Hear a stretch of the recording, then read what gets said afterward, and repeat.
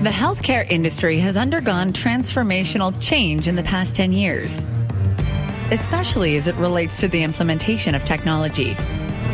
Even so, there's much more to do, and many companies are out there doing it, but you don't know about them. At Intrepid Healthcare, our podcast will bring you the crazy ones, the rebels, the troublemakers, the ones who see things differently. The people that are crazy enough to think they can change the world in healthcare. So sit tight and enjoy as we tell the story of another thought-leading trailblazer.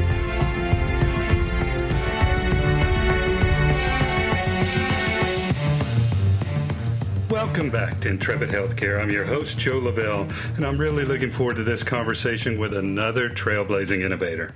We're going to get right to it today. We're joined by Todd Nelson, Vice President of Education for HFMA. Todd, welcome to the show. Thank you. It's great to be here. Well, thanks for making the time to be with us today. Before we start our discussion, Todd, could you take a few seconds and tell the audience about you and your background? Absolutely. I've been in healthcare my whole career. I started as a hospital chief financial officer in Iowa and did that for about 15 years, and then came to HFMA as a technical expert, which essentially means I did fun and exciting things like interpret lease accounting rules, work with the IRS and CMS and other agencies to provide information on new laws and regulations, as well as travel the country speaking about healthcare leadership. And I had done that for about 5 years. In the last 3 years, I've been with HFMA as their Vice President of Education, working on all of our conferences and programs. Perfect. And Todd, could you take a little bit of time here and give the audience an overview of HFMA? Yeah, absolutely. HFMA is a healthcare, primarily education association. We have about 40,000 individual members.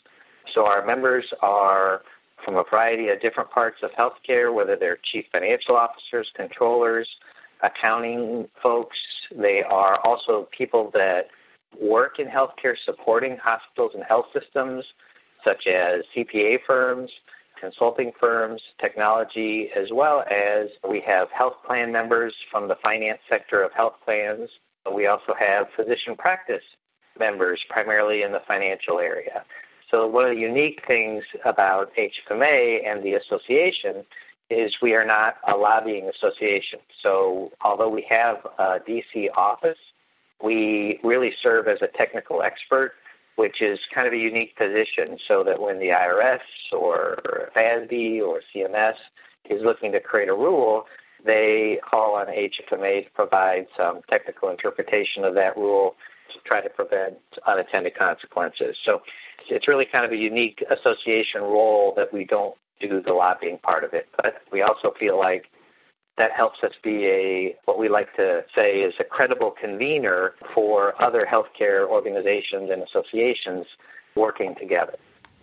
Perfect. Thanks for that great overview. Todd, we asked you here today to talk about your annual National Institute Conference, ANI, which starts on June 20th, 5th in Orlando. This year's theme is called Collaborating for the Future. What can you tell us about this year's theme and why it's important to 2017 attendees? Well, Collaborating for the Future, frankly, follows a lot of what our strategic vision is for HFMA and for healthcare. So traditionally, hospitals and health systems have, if you think of a Venn diagram, where you've got the patient in the center, one circle is hospitals and health systems, another circle would be health plans, and then yet another circle would be the physician practices and clinicians. And all of those intersect around the patient. And so our theory is that in order to put the patient in the center of everything that we do, we need to really collaborate between those three circles. And so Collaborating for the Future is why we came up with that theme. It follows our strategic plan and our strategy and really our vision for what healthcare should look like in the future. Perfect. Todd, who will be attending ANI? How many attendees do you expect? We expect this year between 4,000 and 4,500 attendees. The types of people that will be there, in addition to, we've got a full exhibition hall and sponsor activities.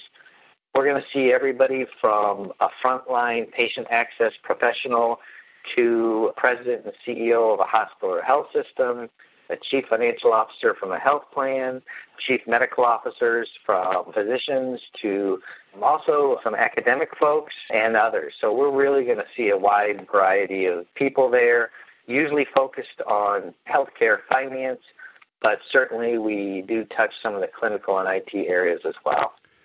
Great. And what are the top topics that attendees will see covered this year, Tom? We're really focusing a lot on alternative payment models from a business intelligence and analytics perspective.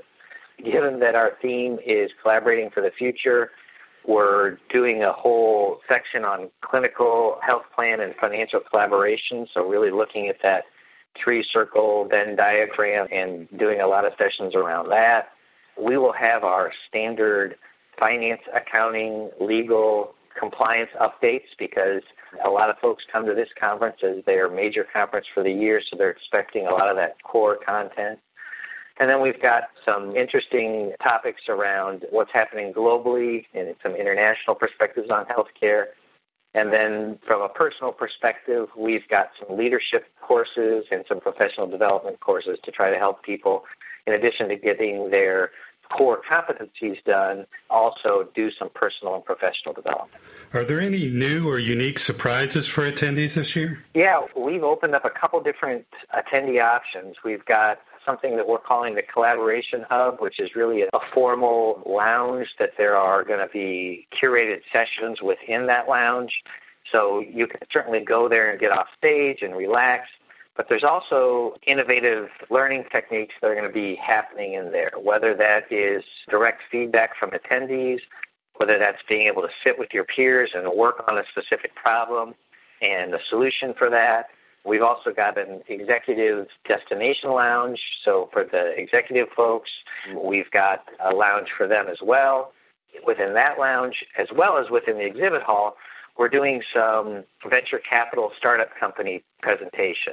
And that's something new for us this year. We're really excited about it, not only from the companies that are going to be there, but really it helps, I think, from a attendee mind start thinking entrepreneurially, which, frankly, I've seen some of these companies present before, and what it always did for me was make me go, man, I really wish I would have thought of that. So it kind of gets those creative juices flowing and is really a unique event.